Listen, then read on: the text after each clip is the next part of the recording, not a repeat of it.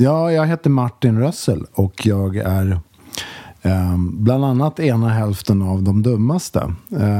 Och den andra hälften sitter här bredvid mig. Och jag heter Lars Kleveman och jag är alltså den andra hälften av De dummaste. Och operasångare, artist och allmänt konstig människa, säger en del. Men det stämmer nog rätt bra. Jag är ju rätt konstig med, ska jag tillägga då. Välkomna hem till mig, De dummaste. Tack! Vad roligt att ses på riktigt istället för att andra personer spelar oss. Ni gav ut ett album 2011 och gjorde en intervju, det spreds en intervju där ni två spelades av Bill och Gustav Skarsgård. Medan jag spelades av journalisten och skådespelaren Fredrik af Trampe. Ja. Då lät det så här. Ja, Martin Rössel, Lars Kleveman, De dummaste. Det har ju gått mer än 10 år sedan ni gav ut er förra platta. Och nu kommer den här nya skivan då, album. Hur kommer det sig att det har tagit så lång tid? Vad är det som fått att det gjort att kommer nu? Det har fan gått 10 år sen vi släppte platta. Fan, det är ju, vi har ju haft tid, så kan man ju säga. Alltså vi har haft som vad fan är liksom, vad fan är tid? Vad fan svar på frågan? Ja, nej men vi har ju gått in i studion och så när vi har haft så mycket tid så är vi, så här kan man säga. Ett år av våra liv har vi givit till album. Mom deserves the best, and there's no better place to shop for Mother's Day than Whole Foods Market. They're your destination for unbeatable savings, from premium gifts to show-stopping flowers and irresistible desserts. Start by saving 33% with Prime on all body care and candles. Then get a 15-stem bunch of tulips for just $9.99 each with Prime. Round out Mom's menu with festive rosé, irresistible berry chantilly cake, and more special treats. Come celebrate Mother's Day at Whole Foods Market. I'm Sandra, and I'm just the professional your small business was looking for. But you didn't hire me because you didn't use LinkedIn Jobs. LinkedIn has professionals you can't find anywhere else, including those who aren't actively looking for a new job, but might be open to the perfect role, like me. In a given month, over 70% of LinkedIn users don't visit other leading job sites. So if you're not looking on LinkedIn, you'll miss out on great candidates, like Sandra. Start hiring professionals like a professional. Post your free job on linkedin.com/people today. Ryan Reynolds here from Mint Mobile. With the price of just about everything going up during inflation, we thought we'd bring our prices down. So to help us, we brought in a reverse auctioneer, which is apparently a thing.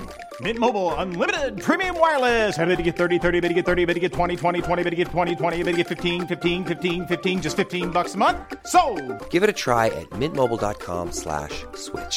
$45 up front for 3 months plus taxes and fees. Promo rate for new customers for limited time. Unlimited more than 40 gigabytes per month. Slows full terms at mintmobile.com.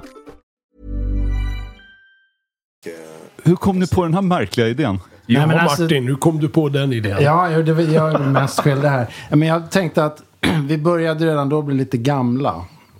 Och i den här branschen ska man gärna vara lite yngre. Så jag tänkte att vi behöver 2 killar som är lite mer kommersiella helt enkelt. Så att då frågade jag Bill och Gustav. Och de är ju såna här skådisar som gör nästan vad som helst. Så att de ställde upp till och med på det här. Och sen när jag hade... Och gratis dessutom. Dessutom. Ja. Jag hade faktiskt gjort en massa auditionfilmer åt Bill för Hollywood. Det här var ju då innan It och den läskiga clownen. Så att det var lite payback. Även videon som vi gjorde till den som är faktiskt jävligt bra tycker jag. Bränden i ett hus, ja. Det var ju Bill med. Där Bill lever i en container. Ingick i liksom det här. Men de är ju hyggliga grabbar och Gustav kände jag sedan tidigare. Och sen var vi tvungna att hitta en Fredrik Strage också. Det var ju nästa steg. Och jag vet inte om Fredrik af Trampe är lika kommersiell som... Men det blev i varje fall Fredrik eftersom han är en hygglig kille och kan posera åtminstone som... Han är journalist. Jag imponerar. Gustav gör en bra nidbild av mig utan att någonsin ha träffat mig. Det är liksom... Ja. I'm impressed. Du blev oerhört arg när han började prata opera mot slutet. Ja, just det. Han vill inte prata om det. För lite yngre lyssnare, vilka är de dummaste? De dummaste är ett gammalt protopunk, eller jag vet inte vad vi är för någonting. Alltså det är ett rockband som startade i slutet av punksvängen 1979. Och vi började lira väldigt mycket syntmusik i början. Framförallt i början då. När det bara var Martin och jag, lite lösa medlemmar. Mest framförallt för att Martin råkade äga en mikromog. Jag hade precis köpt en mikromog sista året som de gick att köpa i butik. Utan att det var någon sån här retro, eBay, fix och don. Utan den köpte jag på Götgatan. Och Lasse och jag träffades 79. Vi hade faktiskt bägge gjort lumpen. Vi höll på att göra slut lumpen när vi träffades. Av någon konstig anledning. På olika ställen, ja. Vi hade ju tänkt vägra åtminstone 10 år tidigare. Men hur som helst så träffades vi då. Och ganska snart så fattade vi att vi var ungefär lika skruvade bägge två. Och började helt enkelt göra musik ihop. Vad kostade en minimog på den tiden? Den kostade faktiskt mikromog. Minimog är lite större. Men mikromogen kostade 9 000. Jag tror du pröjsade 6 000 för den. Var det 6 000? Ja, och du hade ju till skillnad från mig ett jobb då. Så du jobbade på Bäckis. Jag jobbade på Bäckomberga som mentalskötare. Så att, det kanske var 6 000 till och med. Men det var ju väldigt mycket pengar. Och jag var så här, ska jag köpa en arp eller ska jag köpa en mog? Och så kände jag att nej, men mog är ändå coolare liksom, med de olika saker man hade hört göras med mog. Så att det fick bli. Och den är ju i själva verket jävligt delaktig i det första vi gör och den är även delaktig i det sista vi har gjort nu. Så var ni punkare? Nej. Jag kan inte säga. Vi var en del av punkrörelsen i den meningen att det här do-it-yourself-scenen som öppnades i med det, som jag verkligen gillade och sympatiserade med. I den meningen var vi väl punkare. Yttervärlden såg oss säkert som det. Men vi var inspirerade av andra grejer. Såg ni ut som punkare? Absolut inte. Vi spelade en gång på Musikverket som ju liksom var punkscenen nummer 1 då på Götgatan. Numera en jättebra gitarraffär. Utklädda till raggare. Och det var någon slags Frank Zappa-esk liksom piss-take på hela den här utklädnadsmaskeraden som det var egentligen för många liksom. Men jag tror för mig var punken ett startskott för någonting. Det var en jävla bra energi och det var ju rock'n'roll. Absolut. Så ni klädde ut till punkernas svurna fiender, raggarna? Det gjorde vi faktiskt en gång. Folk stod mest bara och gapade och undrade vad fan vi höll på med. Men alltså, det som startade i liksom den andra vågen av punkrörelsen, det var ju det som kallades för nya vågen då, som fanns det kom ju både varianter både från England och New York och alla möjliga håll och Sverige. Så att vi var väl snarare med på något hörn i den vågen liksom. Ja, framförallt så fanns det en scen helt plötsligt och det fanns en infrastruktur för liksom musik som inte var på 10 topplistan. Men var möttes ni någonstans? Allra första mötet? Allra första mötet var så hos en gemensam vän kan man väl säga, Thomas Hammar. Thomas Hammar, som du hade haft Blomsterunge tillsammans med, som är ett annat coolt band. Det kanske kommer med här senare, jag vet inte, men och jag hade varit tillsammans med Thomas fru Gunilla. Ja, just det. Så att vi träffades i hans lilla lägenhet på Karlbergsvägen någon gång 79 första gången. Började prata. Och sen bestämde vi att vi skulle träffas hemma hos dig. Sågs ju någon gång, så upp skallen i bitar och lyssna på Bruce Springsteen. Och sen så skulle vi ha en gemensam muckarfest, tyckte vi. Vi muckade ungefär samtidigt då, från olika ställen. Och jag tror du hade bjudit en massa människor, men bara jag kom. Det var bara du som kom. Så vi satt och somnade där så småningom. Och lyssnade på musik och söp ner oss. Och det var då Martin kom på, fan, vi borde bilda ett band som skulle heta Dummisarna eller De Dummaste. Och så ska vi översätta Iggy Pops låt Dum Dum Boys som första låt. Och det kom inte han ihåg dagen efter, men jag gjorde det. Dum Dum Boys var liksom sätt och vis ett slags startskott, och som blev det blev också låten De Dummaste. Och i den sjöng han om bröderna Ashton i Stooges, eller hur? Det var de som var The Dum Dum Boys. Ja, så har jag förstått det. De stod bara där framför mataffären och ingen annan var imponerad utom han. Och det där är liksom, jag tänkte faktiskt på det här om dagen, att det där liksom utanförskapet som finns där liksom, det är någonting som jag tror jag identifierade mig jävligt mycket med. Och det finns ju band hur långt tillbaka som helst. Det fanns band då med, det finns band nu med som också har det där. Philemon Arthur är väl bland de mest skruvade exemplen som vi också har fått en konstig relation till, som också är väldigt underliga liksom. Men som ändå appellerar till väldigt många på något vis. Men ja.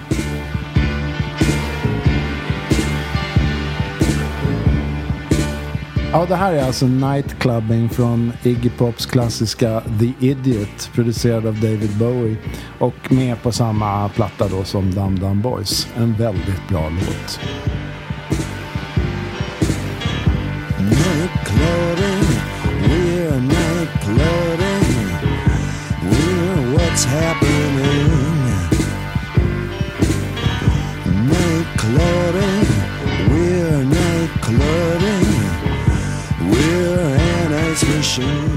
Jag läste att David Bowie ville ersätta den här trummaskinen med riktiga trummor. Exakt. Men Iggy Pop insisterade på att de skulle behålla det här simpla elektroniska bitet som är helt fantastiskt. Ja, men det är det. Och det är något för mig, det är någon slags, förutom att det är en jävligt bra låt, så är det någon slags liksom brytpunkt. Just därför att det var på det viset som du säger. Och jag tror att jag är övertygad om att David Bowie definitivt hade ADHD. Det är ingen snack om. Jag fick själv en diagnos för 7-8 år sedan. Väldigt sent i livet. Mest för att jag var nyfiken. Jag liksom alltid misstänkte. Men när de spånade, det finns ju också berättat om hur de liksom höll på. Så gick det ju väldigt fort. Jag vet inte om Iggy har ADHD, men det gick snabbt tror jag mellan dem liksom, med idéer och sådär. Och då kommer den här liksom rytmbox-varianten som är så jävla läcker. Och jag tycker att det är en genial låt i sig. Men också det här att den har det här liksom stompet, det här rytmbox-stompet. Och det påverkade mig väldigt mycket. Dels så har ju vi använt oss av maskiner för att göra rytmer. Men sen gjorde jag en solosingel som Martin Russell and the Dum Dum Boys. För övrigt, som har ett liknande beat kan man säga, liknande maskin i sig. Stor influens. We learn dances, brand new dances, like the nuclear bomb. When we're nightclubbing, bright white clubbing. Oh, isn't it wild? Jag läste en text som journalisten Stefan Malmqvist skrev till er biografi, eller vad man ska kalla den för, där han jämför er med så kallad outsidermusik. Outsidermusik görs ofta av musiker som på grund av ekonomiska eller tekniska eller mentala skäl inte riktigt når fram dit de vill, men oavsiktligt skapar något alldeles hypnotiskt. Medan ni kanske inte har de mentala bristerna. I'm not sure. Men ni vill ändå gå i den riktningen. Eller ni har ju definitivt en klassisk skolning också. I synnerhet du, Lars, som operasångare. Jag började ju helt och hållet i den klassiska världen. Det var därifrån, därifrån du kommer? Ja, helt och hållet. Så att jag började ju... min musikaliska bana började i gosskör i Katarina kyrka. Hur gammal var du då? Jag var 11. Så att, och i och med det då så blev jag intresserad också av orgelmusik. Så jag tog ju piano- och orgellektioner och spelade Bach och sånt där. Och skulle bli organist. Spelade på dop och bröllop och sånt där också. Så att det där, när annan musik kom in, det var ju också så att när man lyssnade på orgelmusik så fanns ju moderna kompositörer samtida som var väldigt extrema. Men ändå blev det då, när jag började lyssna på viss popmusik, en chock i mitt unga sinne. Kan man göra så här? Och det första chocken, det var ju Frank Zappa, Mothers of Invention, väldigt tidigt då.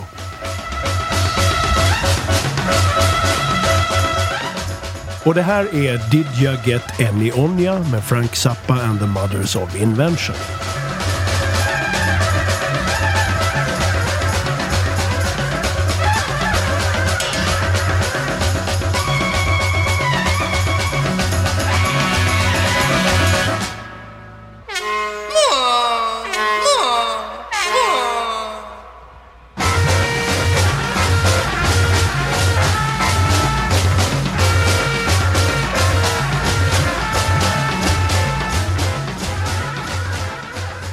Det låter ju nästan som någon extremt fri jazz. Ja, just det. Blandat med något helt absurd liksom, teater. Jag såg faktiskt Zappa när jag var 9 år, 1968 på Konserthuset. Och han balanserar ju mellan total freeform galenskap och nästan liksom sinnessjuk perfektionism. Den tar ju över sen mer och mer. Men apropå outsider liksom, musik som du snackade om, så Zappa, för mig var ju Zappa en enorm inspiration också. Och han tar ju den här liksom outsider-musiken till någon slags optimal nivå liksom. Det gick en tv-film om honom på tv, alltså typ 71. Och den såg jag. Och det var en ganska ingående beskrivning av hans vardagsliv. Hur han lever med sin familj. Hur han och hans band interagerar. Och mycket live-grejer och sådär. Och då är det ju liksom ren sån här happening-artade grejer. Och mycket humor. Och sen är det jätteseriöst allvar. Sen är det någon blues. Sen är det någon som drar en story om något sjukt sexgrej liksom, eller någonting. Och alltid bara en enda röra. Och det där gjorde ett enormt intryck på mig. Du skriver ju på er hemsida att Zappa gjorde sånt intryck på dig att du delades upp i 2 personer. Att du drabbades av en personlighetsklyvning. Ja. Lars Kleverman 1 och Lars Kleverman 2. Exakt. Där 2an gillar rock'n'roll. Ja, ungefär så blev det. Ja, jag tyckte när jag skulle försöka skriva då någon min story om de dummaste och vad det var i mitt liv, då tyckte jag att det var en kreativt sätt att försöka beskriva vad som hände i huvudet på mig. Hur lät Blomsterunge, det band du startade sen? I Blomsterunge, som var det första då rockband jag bildade ihop med Vilket Thomas Hammar. Vilket märkligt bandnamn.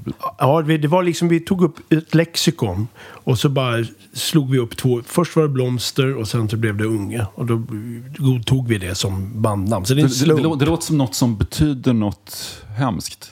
Lite som änglamakerska. Om jag får säga utifrån. Jo, det märkliga är ju att det låter som att det är uttänkt fast det var ren slump. Alltså när vi träffades så hade Lasse redan haft Blomsterunge med ett par geniala och väldigt speciella personer ett par år. Och låten John till exempel, som inleder vår första kassett som vi gjorde på elektronmusikstudion, den är ju en Blomsterunge-låt. Blomsterunge var absolut geniala och i sin egen avantgardistiska liksom, för mig låter det som Blomsterunge, det låter som ett hippieband. Men det var ju verkligen inte. Det var ett konceptuellt band. Vi var ju några polare från kören då, liksom den här kyrkokören jag pratade om. Så att vår sättning, det var liksom i början tramporgel, typ blockflöjt eller elgitarr via Tandberg bandspelare och en stor djungeltrumma som Miguel Ibanez hade att spela på. Sen finns det en stor portion jävligt absurd humor med låtar som Han vred sig i mjöl. Ja, liknande. Vad har vi mer? Uppe och liksom, du vet, Sixtenbullen. De knarkar. Fast det kom senare. Men absolut. Och vi var inspirerade också av det var ju Thomas som spelade mycket musik för mig som öppnade dörren vid sidan av Zappa. Men också mycket av Fluxus och Happenings och sådana där rörelser som var stora på 60-talet. Ni nämnde elektronmusikstudion i Stockholm precis. Som grundades redan 1962 av tonsättaren Knut Wiggers. Och sen tog Sveriges Radio över några år senare. Det var den första studion i världen med digital inspelningsteknik. Läste jag mig till. Alltså när vi kom in... vi gick ju en kurs där, 79. Vad fick man lära sig där? Man fick lära sig att hantera de tekniska aspekterna av den lilla studion. Alltså redigera band, sköta bandspelare, mixa, du vet, och klippa band och allt sånt där. Det fanns en 4-kanalstudio. Egentligen var det nog så att det här var Sveriges radiostudio mycket tidigare. Kungsgatan 8, ja. Kungsgatan 8 kallades för Radio på stan. Så det här var alltså jag tror att det här var en Sveriges radiostudio på typ 40-50-talet. Så att mycket av... Sven Jerring satt ju där. Sven Jerring satt där. Mycket av de här liksom bandspelarna som stod där var gamla Sveriges radiobandare. Det var Studerbandare och det var en enorm 4-kanalsbandare som vi spelade in i smyg på nätterna väldigt mycket, spelade in vår för det var ju meningen att man skulle göra experimentell elektronmusik där och inte rock'n'roll. Så vi bokade ju tider sen på nätterna och bar dit trumset och grejer. Smög in ibland hade vi med oss, när du sjöng in Ståltråd åt grabbarna, så hade vi med oss en kvarting whisky också för att liksom komma i rätt stämning för det. Och sen hamrades det väldigt aggressivt på pianot där också ibland. Och absolut. Hela studion sattes liksom i rundgång någon gång. Jag kommer inte ihåg vad det var för låt. Men när man tänker på elektronmusik tänker man ju på Karl-Heinz Stockhausen och sådana modernistiska kompositörer. Men egentligen är det konstigt att de höll på med elektronisk musik så extremt tidigt och ändå ansågs elektroniska instrument var något nytt påfund på 70-80-talet. Intressant. Det som hände där... Men de har hållit på i decennier med det. Ja. Men vad jag tror det handlar om, det är alltså en plötslig användarvänlighet. Va? För om vi tar till exempel det stora datorstudion på EMS, när jag var där på 70-talen första gångerna. Man måste alltså behärska ett matematiskt språk som jag tror kallas för Fortran för att kunna kommunicera med den här. Och enorma beräkningar och en liten kopparpensel som man, för att få det här ljudet som man måste hålla på med jättelänge för att förbereda, så strök man på en kontaktyta och då lät den. Så ett enormt svårskött, krångligt, lite avancerat system. Lite som folk senare var tvungna att lära sig programmera i Basic för att ens kunna hantera en hemdator. Det fanns ingen att kunna kommandon. Du var tvungen att kunna programmeringsspråk. Det fanns inte ens någon liksom, det fanns inte ens DOS, utan det här var ju liksom innan dess. Vad som hände var att det fanns ett rum med oscillatorer. Oscillatorer är sånt som gör ljud i syntar, analoga syntar, som var enormt stort i sig. Vad som hände precis ungefär när vi kom in, det var att de digitala syntarna och samplerserna började komma. Därför att det hade varit visserligen datorer då, jättegamla, stora med såna här stora band på som snurrade, men analoga oscillatorer som gjorde ljuden. Så att det verkligen digitala ljudet, det kom då.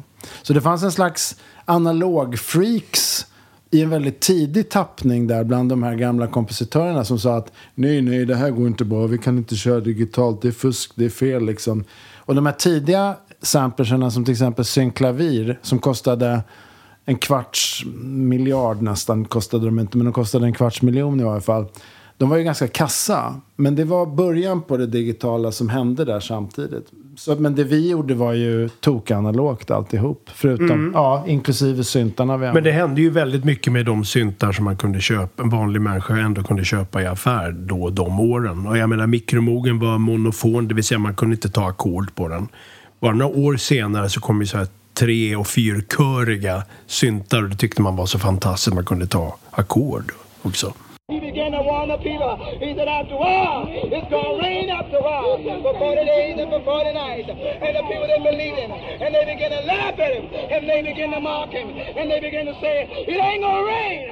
Ja, det här är alltså It's Gonna Rain av Steve Reich, amerikansk minimalistkompositör.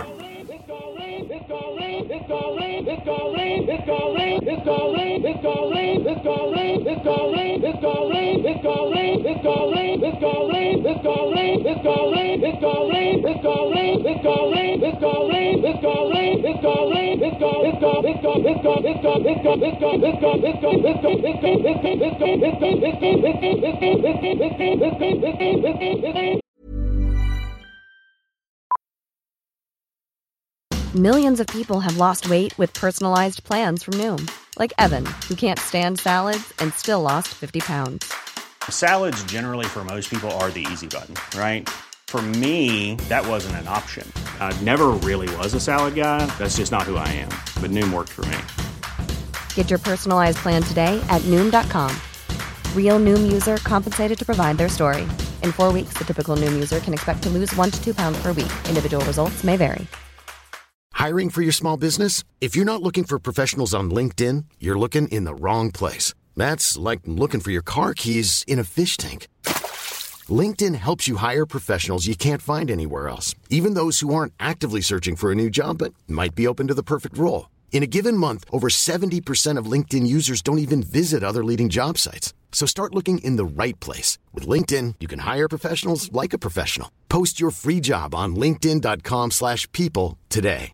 Quality sleep is essential. That's why the Sleep Number Smart Bed is designed for your ever-evolving sleep needs. Need a bed that's firmer or softer on either side? Helps you sleep at a comfortable temperature? Sleep Number Smart Beds let you individualize your comfort so you sleep better together. JD Power ranks Sleep Number number 1 in customer satisfaction with mattresses purchased in-store. And now, save 50% on the Sleep Number Limited Edition Smart Bed for a limited time. For JD Power 2023 award information, visit jdpower.com/awards. Only at a Sleep Number store or sleepnumber.com.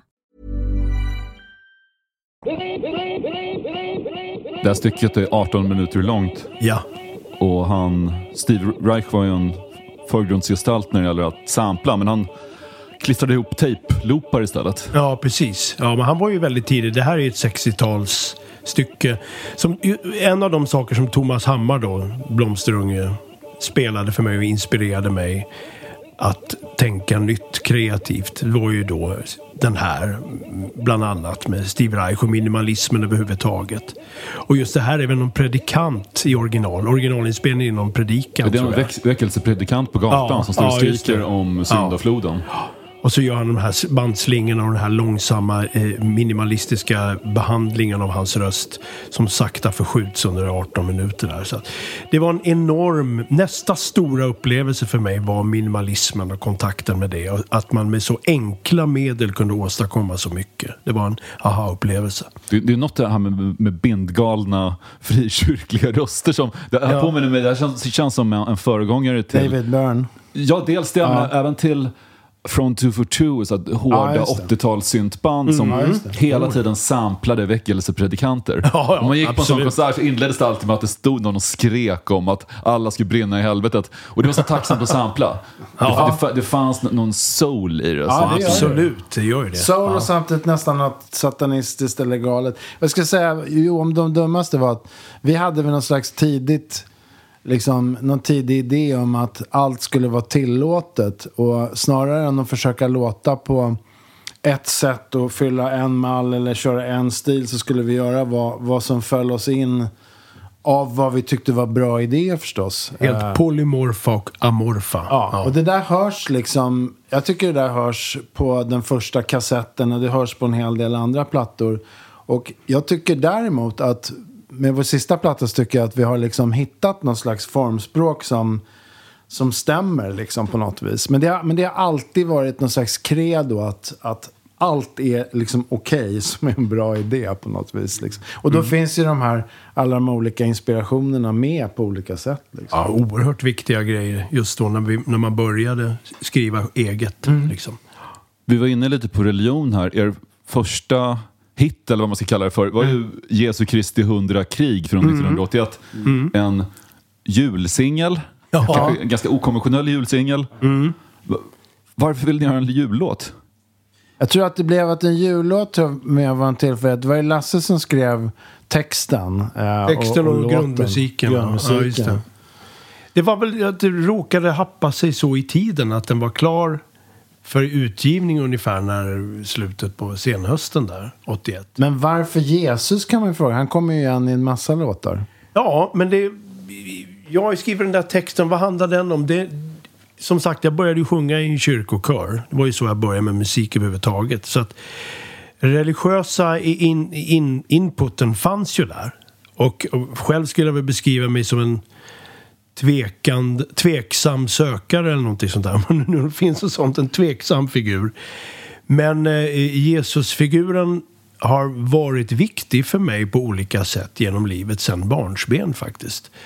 Och jag tror det var ett sätt att försöka behandla de tankarna utifrån ett icke-religiöst perspektiv som ledde till den här Jesu Kristi. Den är ju inte punkigt hädisk på något vis. Nej, utan den är mer grubblande, bargmanskt religiös. Det kan man säga. Jesus är isolerad. Ja. Och han bär världens lidande. På sin stig liksom. Men jag kommer att tänka på, det är väl inte, det finns massa bättre Jesus-filmer, men Kristi sista frestelse av Martin Scorsese. Jag minns när första gången jag hörde Jesu Kristi 100 krig, så hade jag precis sett den. Okej. Ja, men den är absolut en bra film.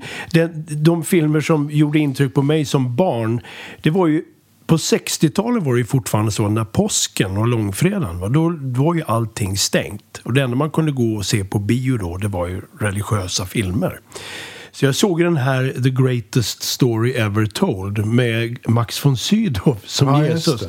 På Vinterpalatset, enorm stor film då, Mannen från Nasaret. Ja. Och han var ju någon sorts rebell. Och det där gjorde ett jävla intryck på mig. Och några år senare såg jag också Pasolinis Matteus evangeliet, som är en fantastisk film än idag. Och det var någon sorts... Det gjorde ett sånt jävla intryck utan att jag kunde verbalisera vad det var. Och för mig, jag menar, vi hade ju faktiskt Jesus med redan på kassetten då han åker Chevrolet och får slut på soppan i låten Soppan är slut. Kommer fram till en mack där Gud står i en overall och säger tyvärr är soppan slut. Och jag menar, jag är inte, jag ska inte säga att jag är ateist, men jag är inte troende, men det är bara en bra, det är en väldigt bra karaktär liksom, som ju hänger väldigt väl ihop med vår liksom, vår kultur och tradition och historia och allting som fortfarande i det här liksom ganska, jag tror Sverige kallas för det mest ateistiska landet i världen eller något sånt där, men då brukar man säga att men det finns ändå en massa tro här. Men för mig är det är en stark symbol för Gud. Men det är kulturbärare, alltså även om man inte är religiös så är det ju så att vår kultur bygger på väldigt mycket kristendom. Vi tackade ju faktiskt också Gud på kassetten för att han inte finns och för att han fortsätter att visa det för oss om det hela varje dag. Lars, du nämnde någonstans att din mor hade hört Jesu Kristi 100 krig på sin dödsbädd och blivit djupt rörd av den. Ja, hon dog i augusti det året och det var en situation där jag tog hand om henne de sista 1,5 åren av hennes liv. Ungefär när vi började lyra. Så jag hade ett fint dagsschema. Jag tog hand om henne. Jag jobbade på DN och bara ut tidningar. Det vill säga jag steg upp 3:30 varje morgon. Tjänade 50 spänn i månaden. Och sen när tidningsutbärandet var klart så kanske jag ställde fram frukost och sånt åt morsan. Eller också gick jag mitt i natten till Ems där vi jobbade med kassetten. Ja, just det. Så men i alla fall när jag höll på med Jesu Kristi med musiken så, och det var ju på sommaren då när hon dog i augusti som sagt var. Och då hörde hon det här och så sa hon, vad är det här för det är en låt jag håller på med. Hon tyckte den var helt otrolig så jag fick hennes godkännande där. Och sen så... För hon var inte så inne på skramlig avantgarde musik i övrigt. Kan man inte säga, det var inte hennes grej. Nej. Hennes bag. Hon är väldigt annoyed när jag spelade rock'n'roll hemma, men det är ju en del av revolten. Men hur som helst, hon tyckte väldigt mycket om de klangerna där. Ja, men jag tror också att den är... Alltså apropå att inte nödvändigtvis klä ut sig till raggare men inte heller vara som de andra vill att man ska vara. Jag kände det, jag var ju liksom, jag kom in och spelade, spelar jag egentligen på originalversionen? Jag tror inte det. Jag har gjort en ny version med stråkar och allting, men jag tror inte jag spelar ens en gång på originalversionen. Så jag var mer utanför. Men för mig var det just det du beskriver, att det är en... Jag tror att det var jävligt otippat. Jag tror att Schlager som var liksom den stora rocktidningen på den tiden gjorde det till veckans singel eller något sånt där. Och det var liksom rätt coolt. Det var liksom någonting som var helt utanför både punk och ny våg och allt vad det var. Det är liksom en helt egen bild och en egen story. Vi lyssnar lite på den.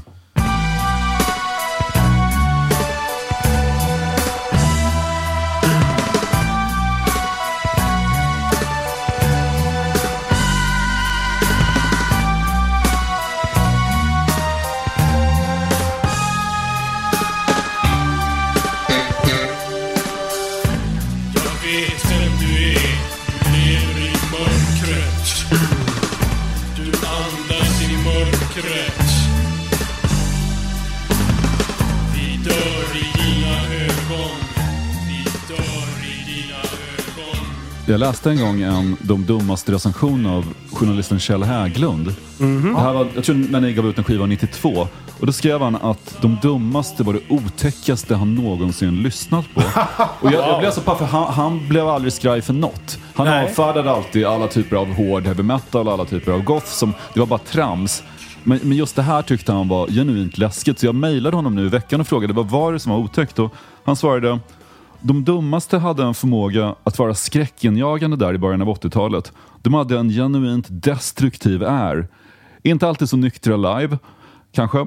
Och jag hade en sorts särskild respekt för generationen över min, som hade rockat lite längre än min generations punkband och hade lite större idéer.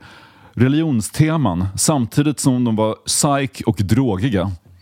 Ja. Vilken perfekt recension. Men det är en väldigt bra beskrivning av den tidiga upplagan av oss, tycker jag. Ja. Alltså, också det här live, det här med att det aldrig skulle vara likadant från en konsert till nästa. Men det skulle gå att känna igen låtarna. Och att plötsliga infall, om man var lite intoxikerad eller någonting av något, så händer det grejer. Det finns ju också, det finns inte så mycket video från den här tiden, men det finns en inspelning från Gärdet när vi spelade för Susie and the Banshees med en del andra band. Och då var det ju så dessutom att jag tror att det var Ebba Grön fortfarande som fanns då, som skulle ha lirat, men Thåström hade somnat på någon soffa med armen ur led på morgonen i Sundsvall. Så deras gage, som bestod av typ 500 starköl, var plötsligt över. Och där kunde ju inte vi liksom bara låta vara, utan vi började så här 10:30 på morgonen började vi hälla i oss, så att vi var rätt bra. Vi har bra tankar och ändå genomförde vi en väldigt bra spelning. Och den låten den var faktiskt jävligt bra live där. Den finns liksom på... Det är roligt hur mytbildning sker inom rockmusik. För nu berättade du att Thåström hade somnat på en soffa i Sundsvall kvällen före. Om man tittar på det här YouTube-klippet så har personen som har laddat upp klippet skrivit att Thåström hade somnat på en parkbänk i Sundsvall. Så förmodligen somnade han på en soffa. Men sen historien har blivit att han somnade på en parkbänk. För det, men det är ju så. Mer dekadent. Det är så länge sedan. Exakt. Så det är legenderna håller liksom på att växa. Det håller på att växa igen bakom ett moras av legender. Och dessutom fick ju Lasse kraftigt på nöten av en roadie som var... Susie and the Banshees roadie som var...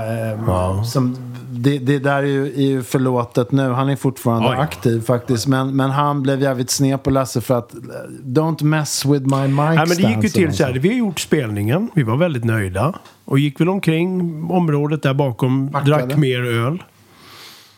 Och då kommer han fram till mig och så säger han någonting i stil med If you mess with those mic stands again, I smash your bloody face. Just det, för du håller på att brottas med mixstativet i videoklippet. Konserten, du har ganska snygga, eller väldigt snygga mikrofonpåser verkligen. Jag var också väldigt nöjd. Det är rätt spastiskt. Jag var väldigt nöjd, så jag tyckte så här, den här recensionen vill ju inte jag ha. Och jag var inte så nykter, så jag var väl inte så omdömes. Hade jag varit nykter... Han bad om ditt backstage-pass. Ja, men jag kan berätta. Ja. Jag var inte så nykter. Hade jag varit nykter så hade jag väl bara ruskat av mig och gått vidare liksom. Men nu vill jag inte släppa det här. Så jag började hänga efter honom och sa så här, be om ursäkt ungefär. Så jag följde med honom upp på scenen när han började rigga med en jävla slutsteg för nästa akt. Och började käfta med honom igen, och då så säger han show me your backstage pass. Och då har vi precis framträtt, och då tyckte jag... Det sista jag minns är att jag hade kavajet, tagit upp backstage-pass ur bröstfickan, och så säger jag here it is, shove it up your ass. Och min sista minnesbild, det är så jävla underbart, det är hans ryggtavla, liksom han stannar i steget. Och nästa gång jag märker någonting, det är när han ligger på gräsmattan så här, och folk står omkring mig så här, Lasse, hur är det? Och jag ser Lasse då liksom ligga så här undrar så här, vad fan har Lasse läppstift för liksom? Och sen åkte vi till Södersjukhuset i en taxi. Men Ebba Grön spelade inte den kvällen. Det var ni och Kai Martin och Stick och sen Reeperbahn, tror jag. Ja, just det. Men ni hade ju ett projekt med Thåström. Just som hette Cloetta Corridor. Ett av de märkligaste svenska namnen någonsin faktiskt. Han spelar synt. Vad var det för projekt? Det var så här one-off-grej. Det var väl i park... Vad heter parken? Vasaparken. Ja. Du lirade trummor. Jag tror jag av någon outgrundlig anledning lirade gitarr. Det hände ju på den tiden. Och Thåström hade någon synt. Och sen undrar om inte var han från Plast. Läkaren, barnläkaren. Han som är barnläkare. Men det var pinsamt galet engångsband. Vi hade ju sådana då och då med olika inspirerade namn. Så att det var improvisation i C eller G. Det enda, vårt samtal, Thåström som mitt samtal var, jag frågade, vi kör i A, va? Och då svarade han A. Sen körde vi någonting, ja. Och du hade en damsko på huvudet, kommer jag ihåg, Martin, när vi spelade. Hur fick du den att sitta fast? Jag tror att det var förmodligen gaffa.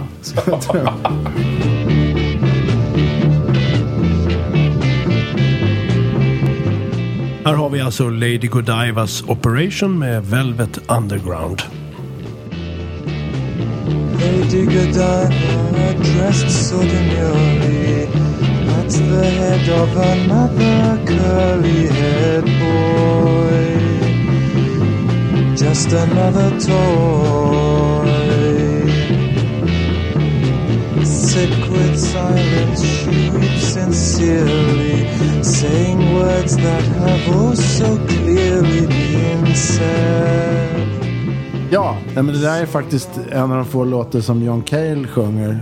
Den och The Gift sa vi, va? Ja, förmodligen. På platta med Velvet. Men däremot så fick han, säger du, så fick han vara stand-in för Lou ibland när Lou låg inne för... Ja, för olika grejer. På Velvet-konserter alltså sjöng Cale ofta alla låtarna. Men den här låten var också en sån där aha-upplevelse när jag lyssnade på den första gången. Just det här att det är idé och koncept som bär musik. Och man kan till och med vara en amatör. Det spelar liksom ingen roll. Bara man har en bärande idé. Oerhört viktig influens för mig. Och den ledde egentligen till Solveig som vi snackade om. Solveig, alltså Blomsterunge som De dummaste också gjorde en version av. Den är alltså rakt av inspirerad av den här. Och det här är ju den mest knasiga, den mest dadaistiska Velvet Underground-skivan, verkligen. White Light, White Heat. De som gillar doo-wop och soul och söta harmonier gillar den självbetitlade. Och sen är Bananskivan den stora klassikern. Ja, verkligen. Min brorsa som är halvbror som är 16 år äldre än mig, han var nog en av de få svenskarna som hade Bananplattan. Han måste fan haft en skalbar, för det var en tidig som han hade köpt någon gång då. Det var ingen jävel som visste vem Velvet Underground var här. De skulle ju ha spelat när Warhol var här 68. Han var här på Moderna Museet då, eller hur? Ja, just det. Och kom hit med ett litet entourage med så factory-människor. Och de skulle ha varit med och lirat, men någon hade inte råd att pröjsa biljetter eller vad det var. Men apropå konceptuella idéer som... John är ju liksom inspirerad av Torsten Ekbom. Och liksom experimentella skrifter. Torsten Ekbom? Torsten Ekbom, författare och kritiker på DN. Supertung på sin tid. Och höll på väldigt mycket med konst, men också men skrev också rent experimentella böcker. Det här var ju någonting som var helt nytt för mig. Och jag tror att det fanns en slags friktion mellan Lasse och mig, där vi egentligen hade ganska olika liksom bakgrunder. Jag hade rock'n'roll och konstig rock'n'roll, inklusive The Residents till exempel. Ja, medan Lasse hade de här konceptuella grejerna. Vissa av de här grejerna som vi gjorde på den här första plattan, som Sams son, som handlar om Son of Sam. Jag kommer ihåg att jag tyckte att de var rätt liksom obehagliga nästan när vi gjorde dem, och liksom, samtidigt som jag fattade att det var jävligt bra. Och så vi hade liksom lite olika saker som... Ni hade egentligen samma roller som John Cale och Lou Reed. Du, Martin, var rockkillen och Lars var den klassiskt skolade. Inte för att det kommer från Wales då. Men, nej, men det finns ju absolut den... Tack för den. Det finns lite av den kopplingen, ja. Jo, och det är ingen slump kanske att John Cale har betytt så oerhört mycket för mig. Därför att jag känner mig också i viss mån besläktad med var han kom ifrån och vart det ledde. Ni träffades sen när han spelade i Malmö? Ja, vi ordnade ju den konserten. Det var ju jag och Jonas Almqvist i samarbete med... Från Lädernunnan? Ja, just det, från Lädernunnan. Vilket år var det? Det var 2010 kom Jonas på idén att vi skulle ta hit John... För då hade vi nämligen upptäckt att John Cale turnerade med sitt band och spelade hela Paris 1919-plattan med lokala symfoniorkestrar på olika ställen. Och det var originalidén att vi skulle ta det till Kungliga Operan där jag var solist. Och vi tog en kontakt med John Cale och hans manager. Han blev eld och lågor. Operan var med på noterna. Sen ändrade de sig helt plötsligt utan någon rimlig förklaring. Operan? Ja. Och vi står med en John Cale som har styrt upp sitt schema och så att det var jävligt kymigt läge. Dålig stämning. Tills någon tipsar om Malmö och Bengt Hall. Och jag har skrivit till honom, kände honom sedan tidigare. Och han tycker, men fan, det där kör vi på. Så det blev jag på Malmöoperan då, hösten 11. Fantastiskt. Hur var det att träffa honom i verkligheten? Ja, det var ju inte första gången. Martin och jag har intervjuat honom för radio. på 80-talet. Vi gjorde ett entimmans program om Cale för P3. Så då träffade vi honom och intervjuade honom. Ja, och sen har vi träffat honom också, öppnade för honom 84 på Kolingsborg. Just det. Så att jag skulle vilja säga att det här var tredje möte, men det var väldigt kul. Det var väldigt kul. Han är en väldigt sympatisk typ. Liksom. Kan han inte bli väldigt arg? Jag tror att det hör mera till... Alltså, så här är det ju. Att vi har ju varit på ett par konserter... Så här brukar det vara för folk i allmänhet. Men vi har ju varit på ett par konserter då vi inte kände varandra. Och en av dem var John Cale på Kåren 1976. Där var vi bägge utan och då att var känna han ju så att han liksom slog sönder saker på scenen och sig själv. Men det ingick ju också i hans scenshow. För sen ser man någon film från något annat tillfälle när han gör precis likadant. Men jag tror att det där med att han blir arg, det tror jag hör till den där perioden. Sen är det hade ju med missbruk att göra. Han missbruk att göra. Och som tur är, nu fyller han ju 80 snart. I mars, ja. Så han grattis har liksom John Cale. Grattis, verkligen. Grattis John Cale, säger vi. Men det var ett väldigt roligt, det var ett väldigt kul möte faktiskt. När vi ändå pratar om Velvet Underground-medlemmar, hur var det att spela förband till Nico 1982? Fantastiskt. Alltså det är en sån där overklig upplevelse. Det är ungefär som att ha pratat med en utomjording. Jag skriver ju om det i boken också, den här boken du nämnde tidigare. Jag glömmer aldrig.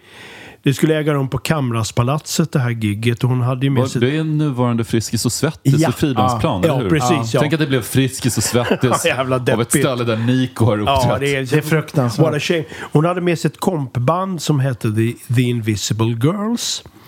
Men när vi kom in i lokalen med konkade med våra instrument och sådär, då satt hon ensam med sin tramporgel och sjöng igenom Deutschland über alles, som hon har gjort en version på sin platta The End.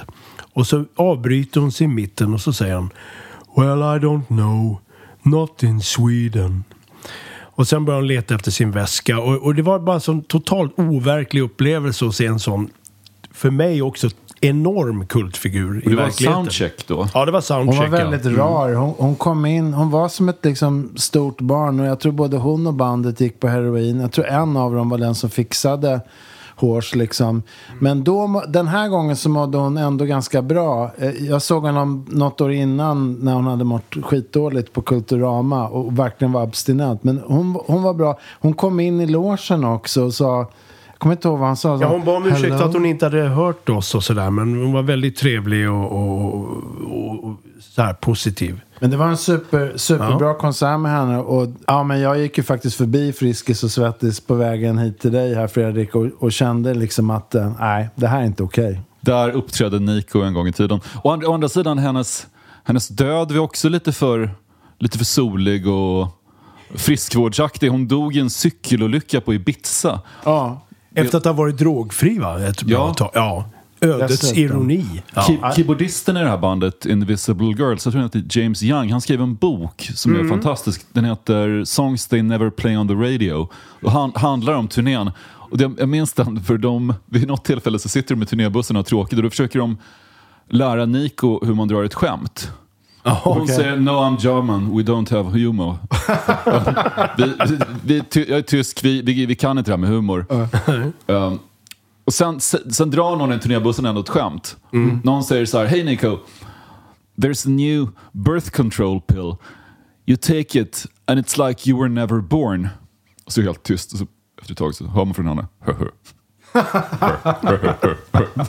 Så det skämtet att det finns ett p-piller som gör att du aldrig ens föddes. Den totala liksom integriteten, upplösningen av existensen där. Det funkar för henne. Men hon var ju så mega cool liksom redan innan Velvet liksom. Och sen så bara seglar hon igenom där, och storyn är väl att både Lou Reed och Cale var liksom kära i henne. Ja, men det kan man väl tänka sig. Hon var vilken skönhet och karismatisk. Vidare där. Men liksom. Grejen man inte...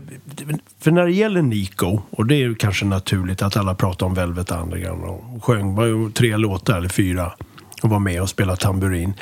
Men det är ju hennes soloplattor. Det är ju framförallt Desert Shore och Marble Index, Desert Shore och The End. De är plattor som saknar musikalisk motsvarighet alltså. helt unika. Hon var helt otrolig. Absolut.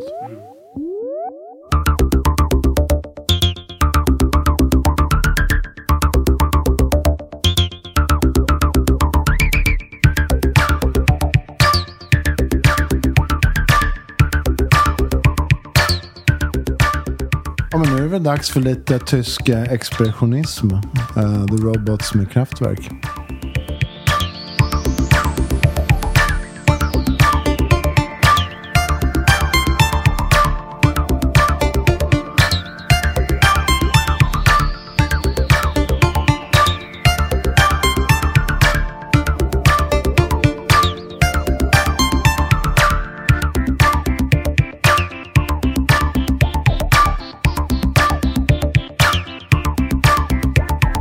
Charging our battery,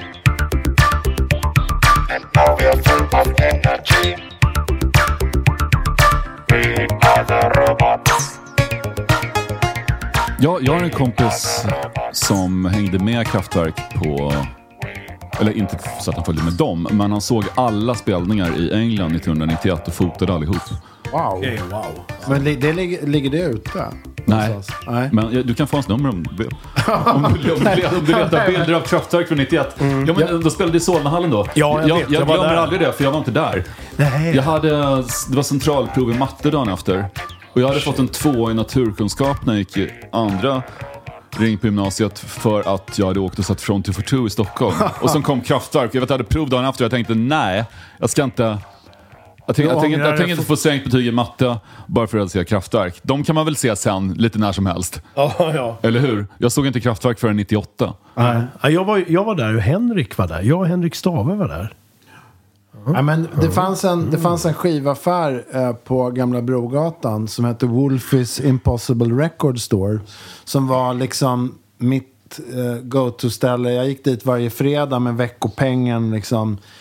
Och Wolfie var... Har du talat om Wolfie förut? Ja, vagt. Han var en flummig tysk med stort hår liksom och glasögon. Och han hade örnkoll på liksom... på Can och på alla de här coolaste liksom, tyska banden. Och självklart Kraftwerk. Och Autobahn fanns där förstås liksom.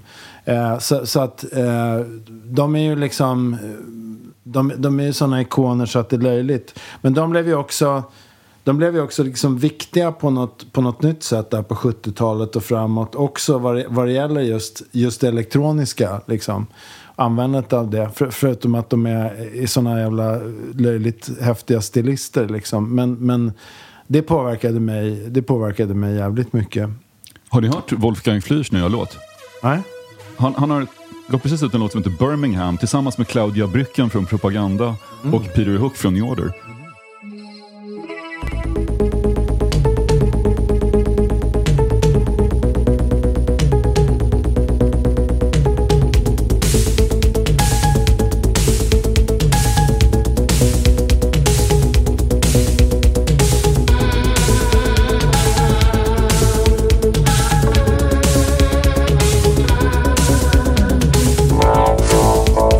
Composers and inventors, no place for pretenders.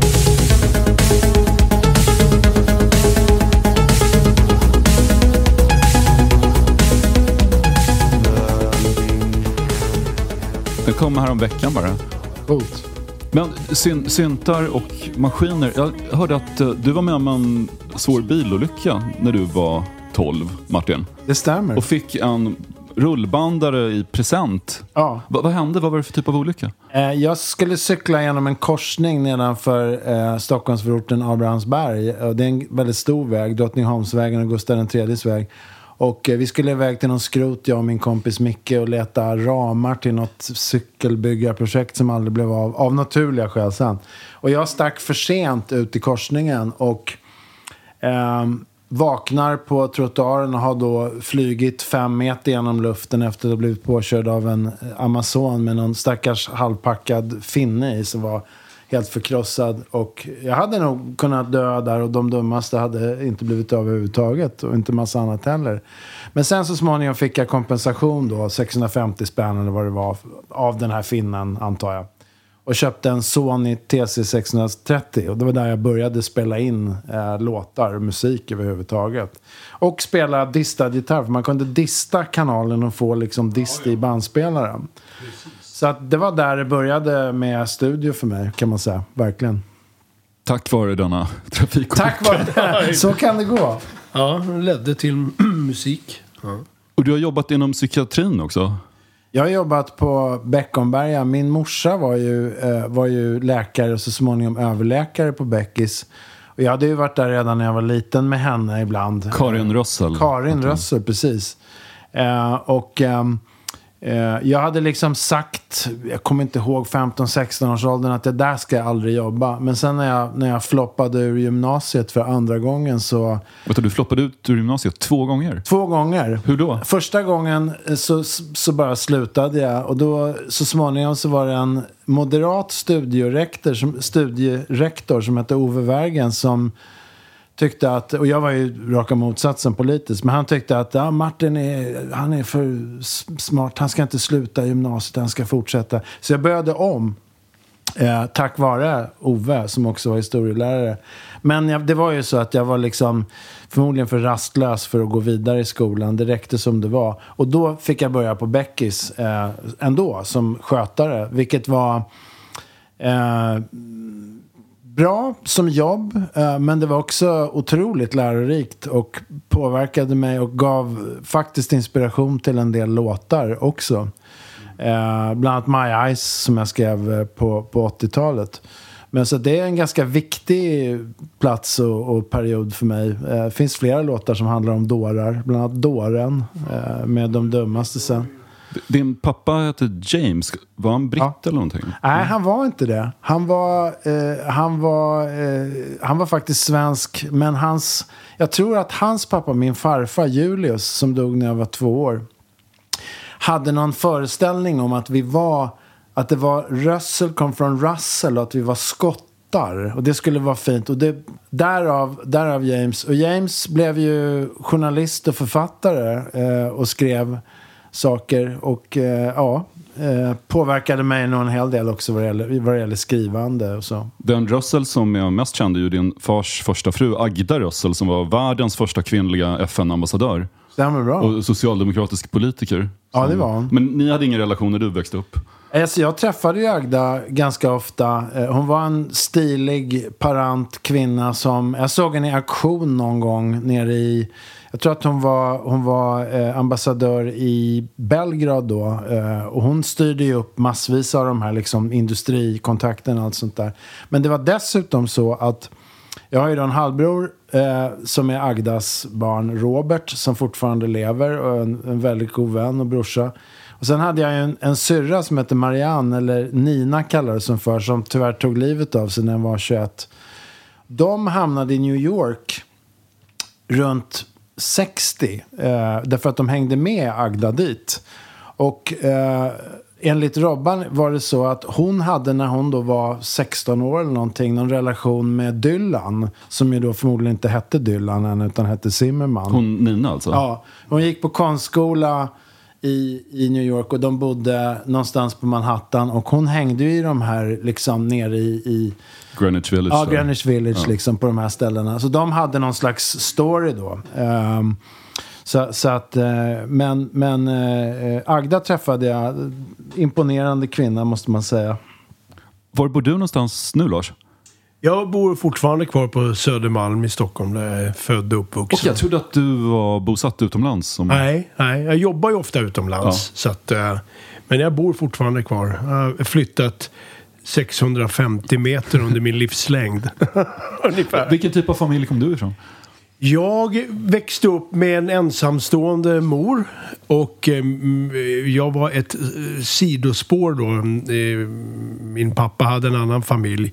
Min pappa hette Åke Tambert, är väl mest känd för att ha grundat Indiska. Och förutom det så höll han på, han var en hängiven amatörsångare, så här bra tenor. Hade sysslat med allt möjligt. Rallyförare, var bland annat förare för Ford, Anglia på 60-talet. Och hade också jobbat som affärsman i Kairo i Egypten efter kriget. blivit strandsatt där och försörjde sig som kafésångare i Kairo under 1 år. Och sjöng bland annat för den sista faraonen Farouk. Så att han ett sjukt liv. Och han sjöng för Farouk och du sjöng för kronprinsessan på hennes bröllopsdag. Ja, du ser, sjukt. I konserthuset. Ja, så men han och morsan träffades på 40-talets slut tror jag och hade en affär helt enkelt. Och jag blev ett av resultaten, eller det enda påtagliga resultatet. Så jag växte upp med min morsa och den som ägde lägenheten vi bodde i, nämligen sjökaptenen Gustav Gärdfors. Så att vi var 2 vuxna och jag. Mm. De dummaste gav ut sitt senaste album i fjol. Yes. Demento. Yes. Och då gjorde ni en video till titelspåret då ni hade fått David Lynchs tillåtelse att använda bilder ur hans tidiga film The Grandmother. Hur gick det till? Vi gjorde en 1 timmas biografi och program om Mulholland Drive när den kom. Tidigt 00-tal, 02 eller 03. 02 gjorde vi den där långa intervjun. Och myten om David Lynch är att han är väldigt knepig och en del tror att han tar olika slags konstiga droger och sådär, men det stämmer ju inte alls, utan han är ju väldigt säregen förstås. Svårintervjuad. Men han är inte så svårintervjuad alltså. Jo, men han kommer ju alltid in på transcendental meditation. Och sen ja, jag vet. Det är svårt. Alltså, jag håller med. TM för honom är vad förstärkare var för Lou Reed. Ja, men verkligen. Jag kommer på senare okej, men berätta någonting. Jag håller med. hans favoritspår att fastna i som en gammal liksom pick-up på en skiva, det är TM och det är att prata om idéer och hur de flyter runt i akvarium eller olika grejer så här. Men om man är mer specifik, jag gjorde en lång telefonare med honom då. Om man styr det där lite grann, så jag är ingen jättebra intervjuare, men jag var intresserad av vissa grejer. Då fick jag ändå honom att prata om dem. Det blev en rätt kul intervju om hur Killer Bob till exempel hade dykt upp i Twin Peaks. Så att vi har faktiskt haft kontakt. Numera är det genom en assistent. Jag tror att det var genom en assistent då med. Så att det var inte så svårt att fråga om det här var okej. Och vi fick okej på användare. Så att det är extremt kul. Att man har en liksom stämplad från mästaren. Han har ju för övrigt någonting som heter David Lynch Theater nu på YouTube. Där han varje dag sedan ett par år tillbaks har en väderleksrapport. Det finns en för igår till exempel. Han drar även dagens nummer. Jag tror att det var 8 för igår. Okay. Men alltså, det är ingen vidare funktion utan det är bara dagens nummer. Det är dagens nummer liksom. Gör vad du vill med det. Men alltså Lasse var ju med och gjorde den här, även om jag proddade den här liksom timman om Lynch då för Sveriges Radio. 20 år sedan, ja. Varför vi också ville göra det, för att Lynch har ju som andra filmskapare, till exempel Tarkovsky och en massa andra, inspirerat oss lika mycket. Enormt mycket. Som annan musik har gjort. Och precis som litteratur också har gjort. Ja, och så en stor inspiratör på alla Lynch var ju liksom sätt, alltså. skitviktig. Är skitviktig. Även om han då har sina TM-sidor som man kan få bli lite trött på. Så. Jag såg er live på Kulturhuset julen 2009 och då inledde spelningen med att dansaren Anja Birnbaum dansade utan musik, helt tyst på scen. Och sen kommer in en man i cylinderhatt och säger: det finns ingen orkester, allt är en illusion. Vilket då är ett citat ur No High Banda, Mulholland Drive. Exakt. Ja, och sen rullade ni in på scen på en bygghiss, tror jag. Det var jag som försökte köra den här bygghissen. Det var skitjobbigt för att det var liksom... Det var väldigt svårmanövrerat. Så i värsta fall hade den kunnat falla ut över publiken. Men sen sjöng jag... Död sjöng jag där uppe, precis. Och Anja är ju då min före detta som jag har Julia med. Som nu är snart 33 år. Så att alla de här som var med i den där föreställningen har jag ju, eller vi, någon slags relation till. Det var ett antal konstnärer som var med också. Det blev dags för en lyssnarfråga. Och inte en fråga från vilken lyssnare som helst, utan från en av de väldigt snälla personer som stöttar den här podden via Patreon och ser till att den kan fortsätta.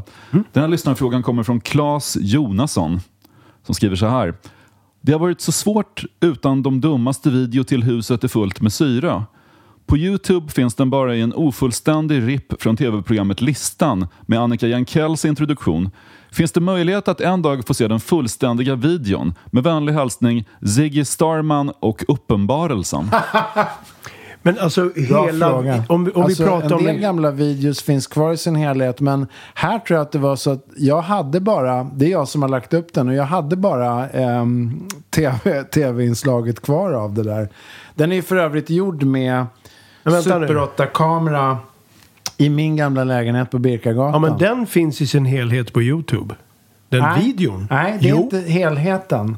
Utan det är ifrån det är en redigerade listan. sändning. Ja, Så just tyvärr det. får vi nog hälsa Klippta Starman versioner. att vi kan säga så här, vi ska leta lite i arkiven, men jag tror att tyvärr kan det vara så att man får leva med både Annika Jankell och nedklippningen. Så kan det tyvärr vara, ja. Det där var nog den första De dummaste låt som jag verkligen lyssnade på. Den är... Huset är fullt med syre är ju gjord som en av de här collageplattorna som kom i slutet av 80-talet med Bomb the Bass och så vidare. Eller Pump Up the Volume, den låten. Ni har samplat en massa olika saker. Verkligen. Den gjordes i en källare på Rörstrandsgatan 36 där jag hade studio, och inspirerad av precis det du säger. Men jag tyckte att det var dags både för Screaming Jay Hawkins och för Kaltoum som också är med. Så att de fick vara med där. Och jag tror Beach Boys är med någonstans där också. Men sen var vi också tvungna att förklara det här med rap och var den kom ifrån. Att det var vi som hade startat och allting. Så. Det var ju liksom menat som någon sorts kul grej i och med att vi fyllde 10 år. Vi hade ju inte gjort någonting på massa år. Och så tänkte vi kanske ska göra en låt liksom, du vet, så här som något jubileum eller någonting. Så att vi gav ut den på singel där på Sony. Den kom på Sony CBS eftersom jag hade en deal då med och hade gjort 2 soloplattor där, och Boom Crush gjorde också en remix på den som var heta remixare som du säkert senare känd som Rammsteins producent. Precis. Exakt. Så att det var väldigt kul. Jag tycker det är lite bittert att vi inte är med i det där SVT-programmet om svensk hiphop, men jag försöker leva med det på något vis. Det är också bittert att B-sidan, De knarkar, inte finns på Spotify. Nej, just det gör texterna, ni upprepar bara orden De knarkar på Sergels torg. Ja. Men nämnde du förut här i podden att det var en låt med Blomsterungen? Det är med Blomsterungen-låt, ja. Och den skrevs egentligen för Blomsterungen då. Vi höll ju på där 75 till 77. Och sen så blev några av oss ovänner. Och sen 10 år senare så började vi spela lite ihop igen. Då i slutet på vad fan blir det på 80-talet. Då gjorde vi en kassett. Vi gav ut och sålde lite på konserter sådär, som heter Inre Polokrage. Och där finns originalversionen av låten De knarkar med. Vad inspirerade låten? Hade ni gått förbi Sergels torg och sett Kanta och Stoffe eller någonting? Det fanns en rörelse, en antidrogrörelse som nådde Sverige, där en av de förgrundsfigurerna var LaToya Jackson. Och jag tror den hette Just Say No to Drugs eller något sånt där. Och hon var i Sverige då någon gång på 80-talet som taleskvinna för den här antidrogrörelsen. Och då tänkte jag så här i mitt stilla sinne att det är ganska komiskt att vara så upprörd över att folk knarkar och sådär. Så att jag tänkte jag ville skriva en låt om denna upprördhet. Så det inspirerade av Jackson-familjen helt enkelt. Yeah, der kommt her und Platz. Ja, gut. Ich sing meinen Song, wenn du hörst den Gong. Den tanzen, den Twist, bist du med der Best.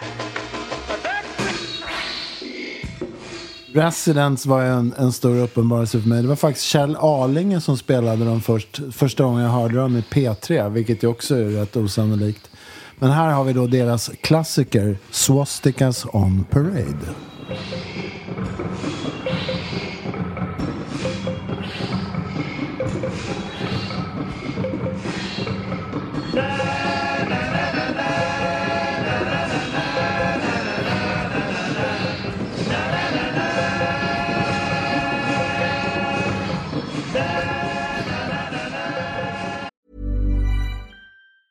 Mom deserves the best, and there's no better place to shop for Mother's Day than Whole Foods Market. They're your destination for unbeatable savings, from premium gifts to show-stopping flowers and irresistible desserts. Start by saving 33% with Prime on all body care and candles. Then get a 15-stem bunch of tulips for just $9.99 each with Prime. Round out Mom's menu with festive rosé, irresistible berry chantilly cake, and more special treats. Come celebrate Mother's Day at Whole Foods Market. Mom deserves the best, and there's no better place to shop for Mother's Day than Whole Foods Market. They're your destination for unbeatable savings, from premium gifts to show-stopping flowers and irresistible desserts. Start by saving 33% with Prime on all body care and candles. Then get a 15-stem bunch of tulips for just $9.99 each with Prime. Round out Mom's menu with festive rosé, irresistible berry chantilly cake, and more special treats. Come celebrate Mother's Day at Whole Foods Market. Even when we're on a budget, we still deserve nice things. Quince is a place to scoop up stunning high-end goods for 50 to 80% less than similar brands. They have buttery soft cashmere sweaters starting at $50, luxurious Italian leather bags, and so much more. Plus, Quince only works with factories that use safe, ethical, and responsible manufacturing. Get the high-end goods you'll love without the high price tag with Quince. Go to quince.com/style for free shipping and 365-day returns. The Residents, för de som inte känner till dem, var ju eller är, jag vet inte om de är fortfarande aktiva, ett maskerat amerikanskt band med ögonglober som huvuden och cylinderhattar, som det är fortfarande viss oklarhet om vilka de egentligen var eller är. Mer eller mindre. Det finns väl ganska, apropå Film North and the Dungs, som är vår svenska hemliga motsvarighet, även om det inte låter som Residents. Det finns väl ganska klara teorier om vem eller vilka de är. Men när de kom på 70-talet, när jag hörde dem, och det var Kjell Arlinge som lirade dem i radion, så blev jag liksom träffad i huvudet, därför att det var någonting för mig, och det tror jag hade med mig in när vi började göra låtar också. Och du som introducerade dem för mig också. Ja. Det här absurda uttrycket, också den här totala piss-taken på klassisk rock'n'roll, vilket det här är ett exempel på.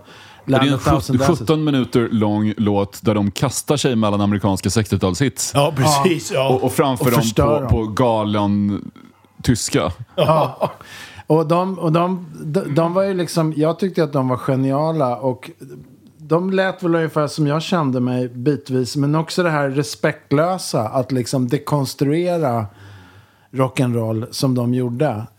Påminner lite om hur faktiskt Laibach jobbade senare. Ja, att ta stora hits och sen förstärka de totalitära dragen i musiken. Ja, just det. Briljant exempel. Absolut. Verkligen. Nej, men så att de var en stor influens, och det finns minst ett par låtar på första kassetten, Trött och Lipsill, som jag skrev, som är direkt inspirerad av Residents. Och jag skrev till dem också. Jag skrev till Per Ube också, fick faktiskt ett väldigt trevligt svar. Det var något senare, men jag skrev till Residents och det kom något trevligt svar. Jag fick någon extra t-shirt och det var. Men det är stora inspiratörer. Skrev du till många artister?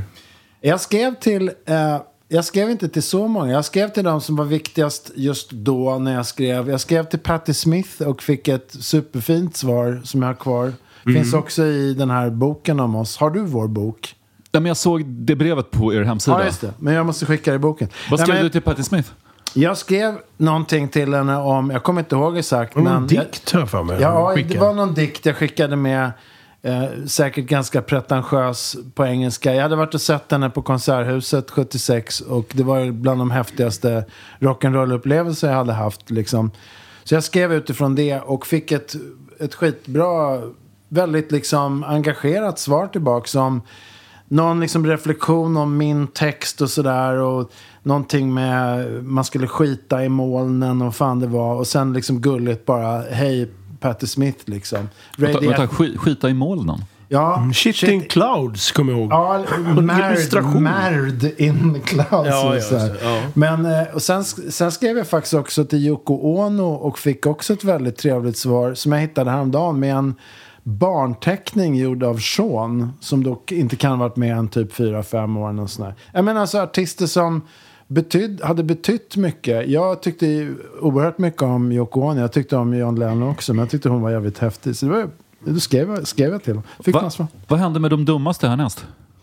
Ja, alltså vi har ju konsertplaner nu då. Då kan man ju säga att under hösten 22 här så tänker vi göra en konsert som bygger på nya plattan Demento. The Demento Experience. Och vi håller väl på, Martin och jag nu, och diskuterar detaljer, vilka som ska vara med oss och hur det ska se ut. Frågan är om man kan få med sig Håkan Lidebo på något sätt.